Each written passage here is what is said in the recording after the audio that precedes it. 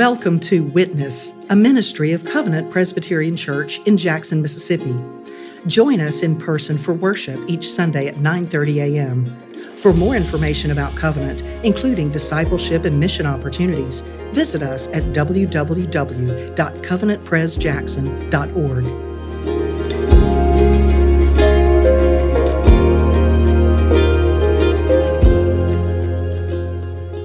As we work through the Gospel of Mark, you may have noticed that the further along we get, the slower the narrative becomes.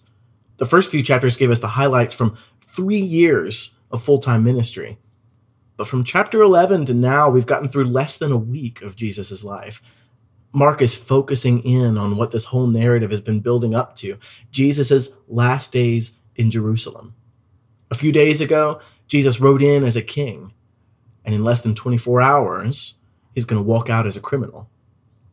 Our passage this morning is yet another example of Mark's favorite literary technique, one with which y'all should be really familiar by now, the Markan sandwich. In just 16 chapters, Mark makes more sandwiches than any Subway employee makes in a day. The sandwich technique, remember, is where Mark splits a story in half by inserting a second story in the middle. What's in the middle, the meat, is usually the key to interpreting the story on either side. What we have here is essentially two trials. Jesus is on trial for blasphemy, and Peter is on trial for his association with Jesus. So first, Jesus is on trial, and we'll see that he is a faithful witness. Look at verse 53. And they led Jesus to the high priest, and all the chief priests and the elders and the scribes came together. The Jewish leaders, the Sanhedrin, are setting up a preliminary trial for Jesus, a trial before his trial. Why? Well, the unfortunate fact for them was that Rome had taken away the Jews' right to mete out capital punishments. Now, they might have gotten away with some mob justice from time to time, but no way was that going to fly during Passover. There were thousands upon thousands of very nationalistic and historically riot-prone Jews in Jerusalem at this time. So the Roman officials are watching very closely. That means if the Sanhedrin wants Jesus dead, and they do, they have to get Rome to handle the execution. And if they want Rome to handle the execution, and they do, they have to come up with a reason for Rome to execute Jesus. And so that's what verse 55 says they're doing. They were seeking testimony against Jesus to put him to death. They already knew they wanted to kill him. Now they only needed a good reason. And notice something else about verse 53. It says, all the chief priests and the elders and the scribes came together. Remember, the Jewish world was very fragmented at this time. You had the more doctrinally minimalist Sadducees and the maximalist Pharisees and the Essenes hanging out in the desert, who really don't play into the story very much at all. But the point is, there were these several factions, and they did not like each other, and they did not work well together. And so for the first half of Mark's gospel, you get scattered references to the Pharisees, to the scribes, to the elders, to the priests, and so on, but never all together. Not until chapter 11, that major turning point where Mark's narrative slows way down as Jesus enters Jerusalem. The first time the chief priests and the elders and the scribes all show up in the same place is when they came together to ask Jesus where he got his authority to teach. And that immediately set off a series of tests. The Pharisees asked him about taxes, the Sadducees asked him about the resurrection, and then a scribe asked him about the greatest commandment. And then Jesus asked them a question that they couldn't answer, and so they left him alone for a while. So the next time we see the chief priests and the elders and the scribes together is when they show up in Gethsemane with Judas to arrest Jesus. And they're together again now to put Jesus through a sham trial, and they'll act together one more time to hand Jesus over to Pilate. So apparently the only thing that could bring peace to these competing factions within Judaism was their common hatred for the Son of God. Now look at verse 55. Now the chief priests and the whole council were seeking testimony against Jesus to put him to death, but they found none. For many bore false witness against him, but their testimony did not agree. The Sanhedrin needs a reason to put Jesus to death, but they also need to keep up at least the appearance that they're giving him a fair trial. Well, according to Deuteronomy, a criminal could only be convicted if at least 2 witnesses testified against him. The standards in Jewish trials were very high for the agreement between witnesses. If they disagreed even in incidental details, their testimonies was considered inadmissible. At the same time, though, ancient Jewish sources tell us the Sanhedrin wasn't allowed to conduct capital trials at night or right before a festival, yet here they are in the middle of the night, right before Passover. So clearly, justice wasn't really their concern. So Jesus is standing in the middle of the room. The chief priests, elders, and scribes are sitting in a semicircle around him. There are 2 clerks sitting on either side of him, recording the minutes, and for who knows how long, one witness after another is brought in to testify against Jesus. But every time, there's some discrepancy in the testimony to invalidate the whole thing.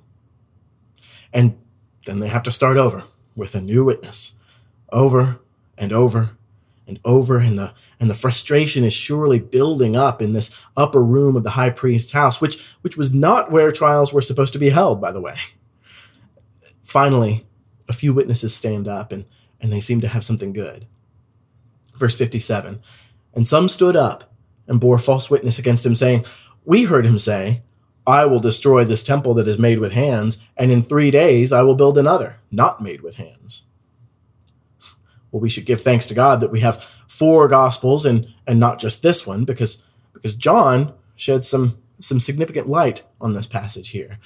These witnesses aren't exactly making everything up. Jesus really did say something like this, but the witnesses are twisting Jesus' words.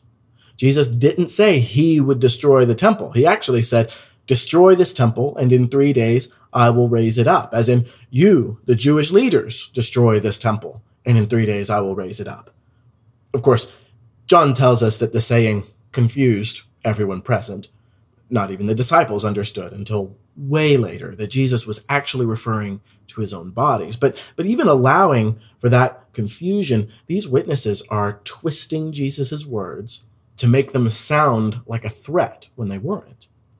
These witnesses are grasping at straws to try and make Jesus look guilty. And even with these subtleties, they couldn't make anything stick. Verse 59 says that even about this, their testimony did not agree. John Calvin comments that amidst the darkness of their rage, the innocence of the Son of God shone so brightly that the devils themselves might know that he died innocent. So imagine how annoyed, how irritated the Sanhedrin must be now. The high priest had certainly had enough. Verse 60, the high priest stood up in the midst and asked Jesus, "Have you no answer to make? What is it that these men testify against you?" But what did Jesus do? He remained silent and made no answer. He was oppressed and afflicted, yet he did not open his mouth. He was led like a lamb to the slaughter, and as a sheep before her shearers is silent, so he did not open his mouth.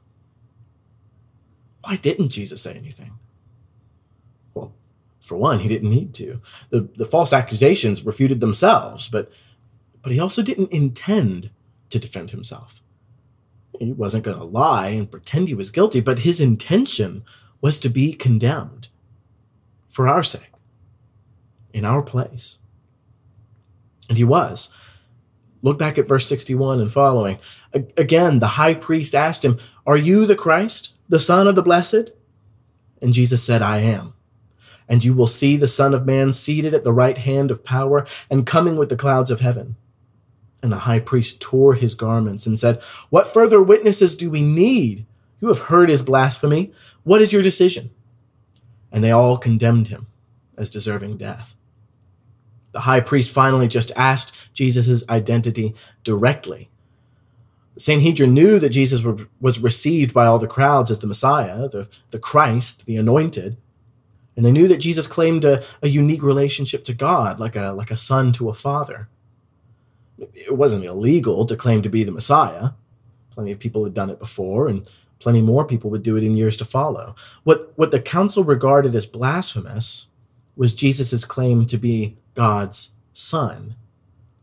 Sonship implies kinship. To be God's son in the seemingly literal sense that Jesus claimed to be was to share in God's nature. What God is, he is. Certainly, Jesus had made claims like this. All through the Gospel of John, for example, he refers to himself as I am, the Greek translation of the divine name Yahweh. To be God's son in the seemingly literal sense that Jesus claimed to be was to share in God's vocation. What God does, he does. Certainly, Jesus had done things that should only be done by God. He claimed to forgive sins, and he interpreted the law on his own authority. The Jewish leaders were essentially faced with the same trilemma that C.S. Lewis described in Mere Christianity. Either this Galilean standing in the middle of them was a lunatic, and he said some wild things, but he didn't seem crazy, or he was a blasphemous liar, or they had to accept that he was indeed the Lord in the flesh. And they chose wrong. How? They had seen Jesus' miracles. They had heard his teaching. Why would they still condemn? Because the mind set on the flesh is hostile to God. There's nothing a sinful heart hates more than a holy God. His very existence is a threat to our autonomy. And we're no naturally different than the Pharisees were. Now, did the chief priests, elders, and scribes know for sure that Jesus was God in the flesh? Probably not. But their ignorance was willful. They did not see because they did not wish to see. So they committed one of the gravest sins ever committed. They condemned God to death. And we get a glimpse here also of what it means that Jesus was a man of sorrows, acquainted with grief. He was the victim of lies and gossip, just like we are sometimes. Jesus knows what it is to have your reputation ruined through no fault of your own. He understands our pain. Do you realize that the part of the reason you can go to him with your grief is that he is your sympathetic high priest? He's been through what we've been through. So Jesus was a faithful witness, but we'll see Peter was an unfaithful witness. Peter followed Jesus to the high priest's house, but Mark says it was at a distance and only into the courtyard. He was sitting with the guards, the same guards who will later blindfold Jesus, spit on his face, and knock him around in contempt. And he was sitting with the guards and warming himself at the fire. And it was by that firelight that he was recognized by a servant girl. Look at verse 67. She looked at him and said, "You also were with the Nazarene, Jesus." The Nazarene. That's all Jesus is to this girl. The Nazarene. Can anything good come out of Nazareth? That backwater? It would be so embarrassing to be associated with some good-for-nothing Nazarene. Just like Jesus, Peter is put under pressure here. He faces an accuser. But there's a big difference. Jesus' accusers were the most powerful men in their religious community. Peter's accuser was a servant girl. What's she going to do to him? Surely it's not a crime just to be duped by a false Messiah. She can't bring him before the Sanhedrin and have him put to death. Even if it were a crime, she's a girl. Her testimony was inadmissible in that courtroom. The pressure is purely social. The only penalty Peter faces is a moment of embarrassment. Yet he cracks. Verse 68 says he denied it, saying, "I neither know nor understand what you mean." And he went out into the gateway, and the rooster crowed. He acts like he doesn't even know who she's talking about. Jesus, the prominent itinerant rabbi, Jesus, the miracle worker, Jesus, the man who's literally on trial right now in this very place. Peter's just never heard of him? That's what he says anyway. And then he put a bit of distance between himself and that servant girl. And at the same time, He put even more distance between himself and his rabbi, his friend, who was right then suffering many times the shame he just felt. And the rooster crowed. Just once. If you've got chickens or live around them, that's a completely innocuous, inconspicuous sound. It's just a rooster. They crow all the time. There's no reason to take notice. But we know what it means. Whether he realizes it or not, Peter is taking his exam, and the clock is ticking. And how will his teacher evaluate him when the time is up? Well, Peter thought he could escape the eye of the servant girl by moving over to a different place, but apparently not. The servant girl saw him and began again to say to the bystanders, "This man is one of them." Social pressure is dialed up here as the servant girl gets other people involved. "He's one of them," she says, "not one of us. An outsider. He doesn't belong."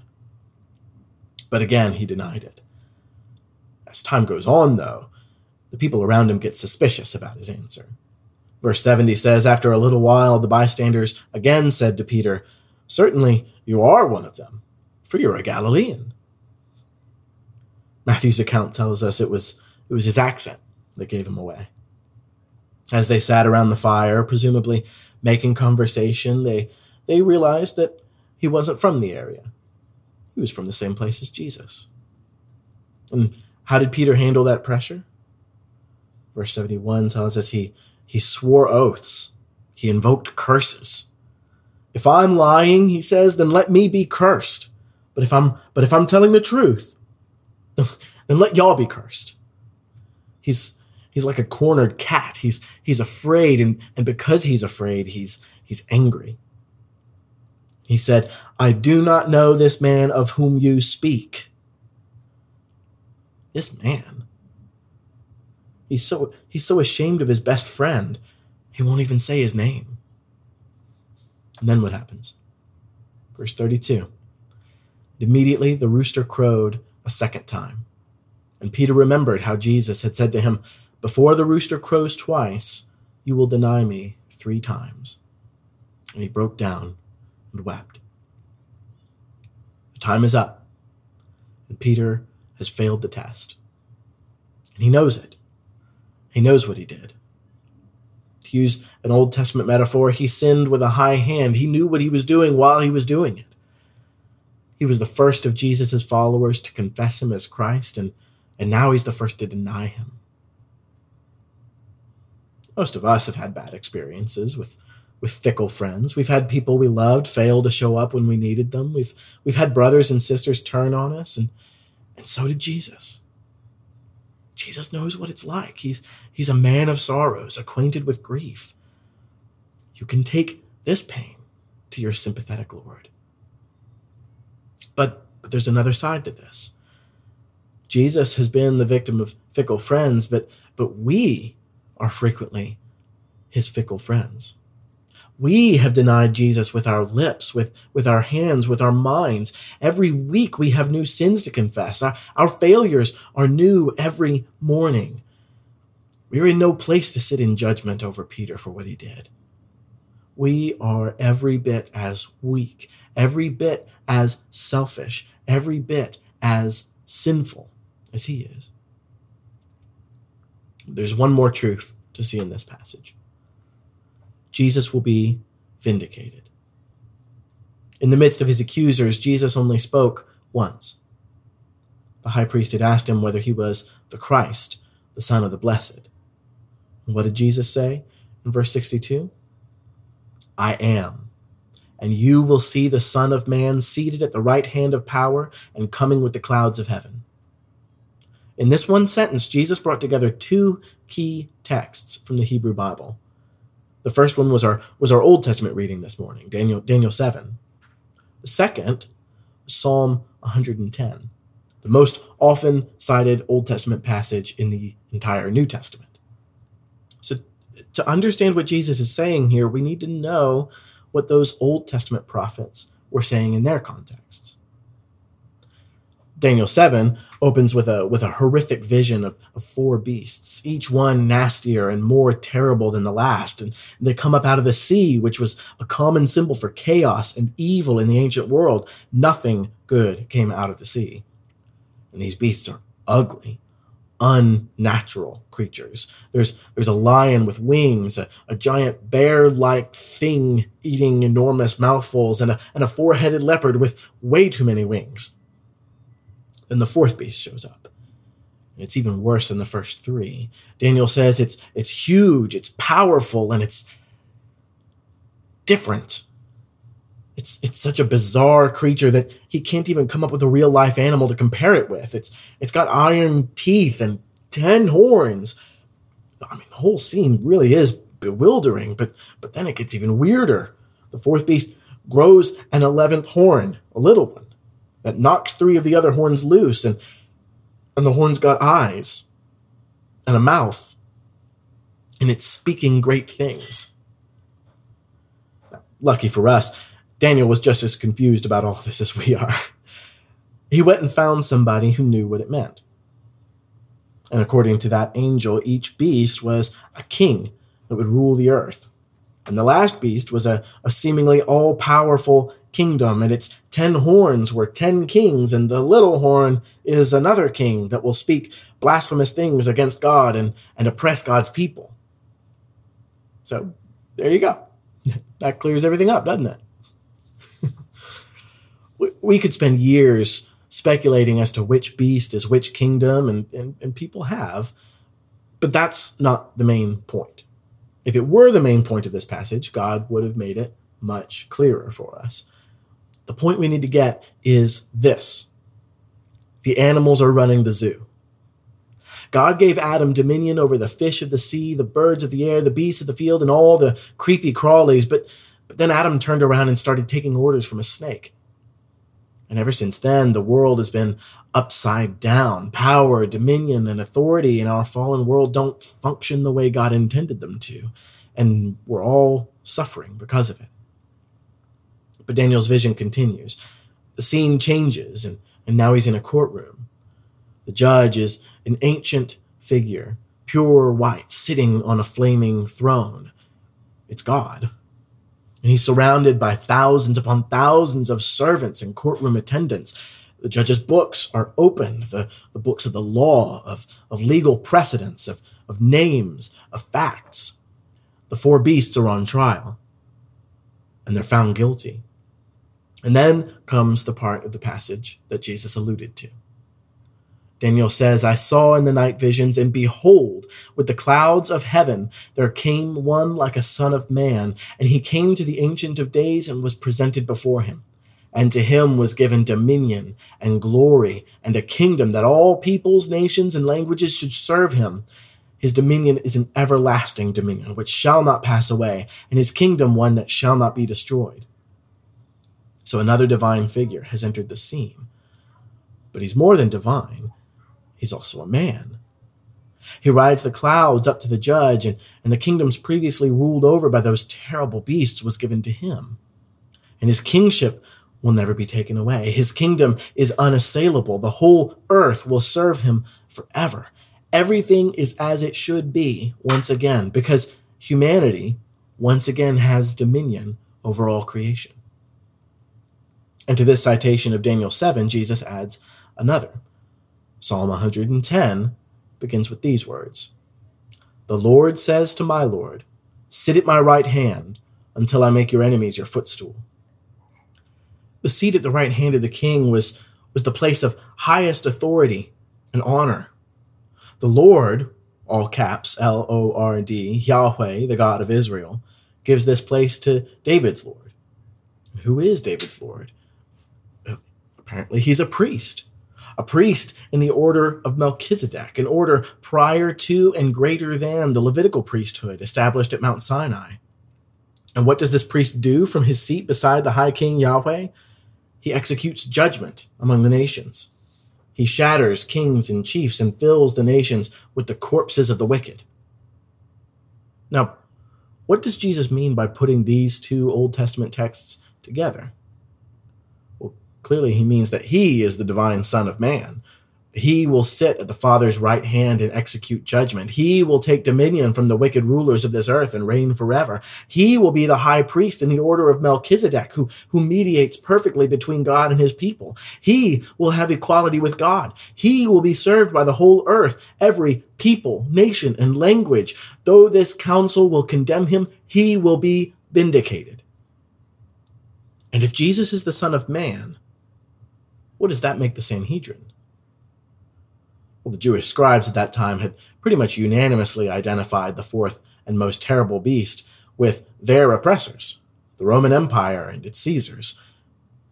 But the way Jesus uses Daniel 7, he puts the Jewish leaders themselves in the place of the beasts. They are the ones who have been weary in God's people, and the high priest is the little horn speaking blasphemies against God, and Jesus is going to take their power, and Jesus is going to be judge over them. Jesus, the man who received a false condemnation at this sham trial, the man who was betrayed by his own disciple, the man who was denied by his closest friend, this man is the God of the universe who has promised to set everything right. And that will mean, among other things, the just punishment of sin. All those who have dishonored the King of Kings or who have mistreated the citizens of his kingdom will receive their due. So what does that mean for you?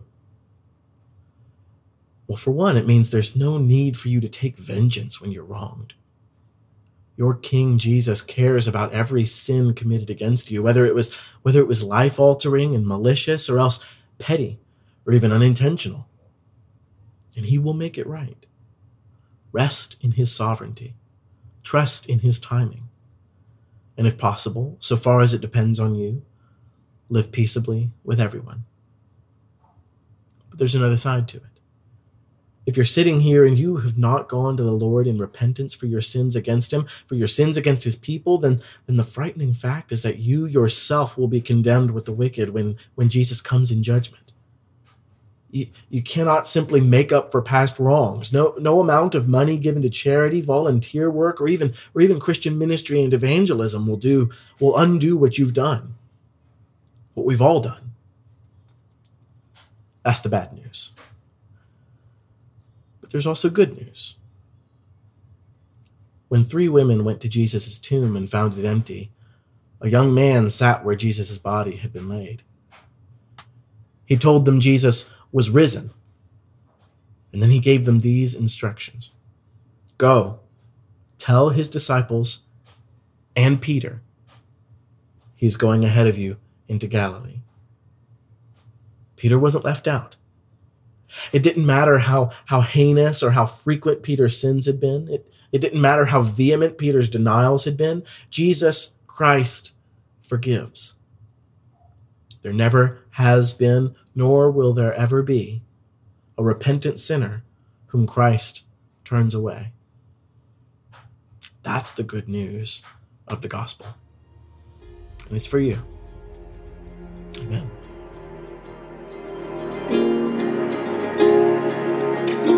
Thank you for tuning in to Witness, a ministry of Covenant Presbyterian Church in Jackson, Mississippi.